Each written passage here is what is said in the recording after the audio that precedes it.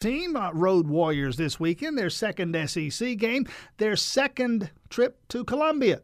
Went to Columbia, South Carolina a couple of weeks ago, took care of the Gamecocks, out to Columbia, Missouri this coming weekend to take on those Missouri Tigers. 9:37 now Classic Today. You read his work at our website, WGAUradio.com, and at AJC Dog Nation. You read it, or you should. Mike Griffith, AJC Dog Nation, with us now. Mike, thanks for your time this morning.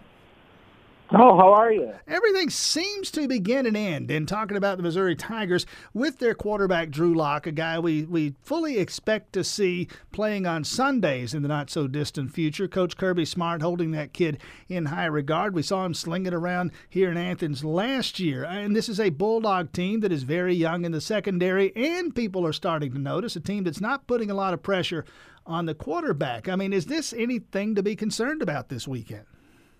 Well, I don't know if I'd say not putting pressure on the quarterback as much as I'd say maybe not finishing the quarterback off with a sack. I mean, Georgia's getting back there. They're moving some pockets. But teams have really kind of schemed away from that against Georgia. You know, they're getting rid of the ball quickly. They're throwing short routes underneath. They're kind of taking what Georgia gives them. And then Georgia's kind of cleaning up and making those open field tackles. So, Kirby Smart guy when it comes to defense. You know, you look and you see Georgia's tied for second in the nation in fewest points allowed per game, and I think they lead the nation in the shortest completions in terms of yards per completion in the country. So there's a bit of a trade-off there.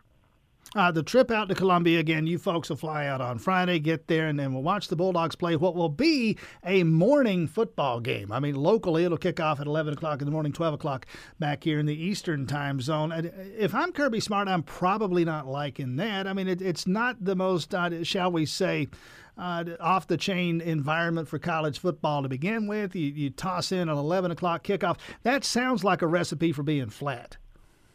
Well, normally I would agree with you, but what happened with the game being moved up this past week in Athens, Georgia's body clock, they're kind of ready for this. You look at their first four games, they've played a lot of day games and early games, and, one thing about this particular Georgia team, and you're right, typically, those noon games could be sleeper games for high-profile teams, but, Georgia's so dialed in, and the way they look at it, they just get back to Athens quicker on Saturday. For those kids, they can actually have a Saturday night and maybe see their friends.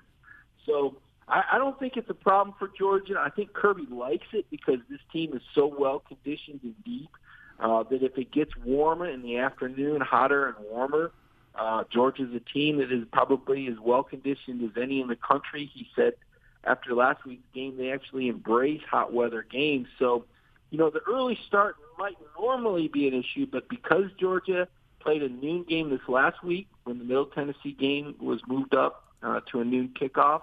The kids' body clocks are on there. It's a focused, mature team. They're not going to go in there unprepared. And, when you play on the road in SEC stadiums, you're right. Columbia, not a great environment. But you put any of those stadiums under the light, and sometimes the fans can get a little bit more wound up, and the kids can think it's a little more special. So, while it may not be as exciting for Georgia to play at noon or 11 o'clock Central Time, it's probably also not as exciting for Missouri. Again, Mike Griffith, AJC's Dog Nation. The coaches have to take them one at a time. The players do. We don't. We can look all the way ahead to next year, the 2019 schedule that rolled out yesterday. A couple of things that jump off the page at me. I mean, we knew Notre Dame was coming. Now we know when. We knew Texas A&M was coming. Now we know when. I'm a little surprised to see Vanderbilt right there at the top of the schedule, a conference game on the road to start the season, and you move South Carolina back to the middle of the season. We've gotten used to seeing them early in the season. Yeah, it's curious. The biggest thing to me was the bye weeks. And, everybody has 2 bye weeks next season. That's kind of a change. I think it's a good change. I think it allows the student-athletes to get a little bit more rested. But, Georgia got kind of a bad draw on that deal. There are 5 teams that have a bye week before they play Georgia. Now, Georgia gets a bye week before the games against Tennessee and Florida. Conversely, Tennessee and Florida also have a bye week before they play Georgia, so no real advantage for Georgia in terms of when their bye weeks are against their opponents, but a disadvantage in that Auburn has a bye week before they play Georgia in November.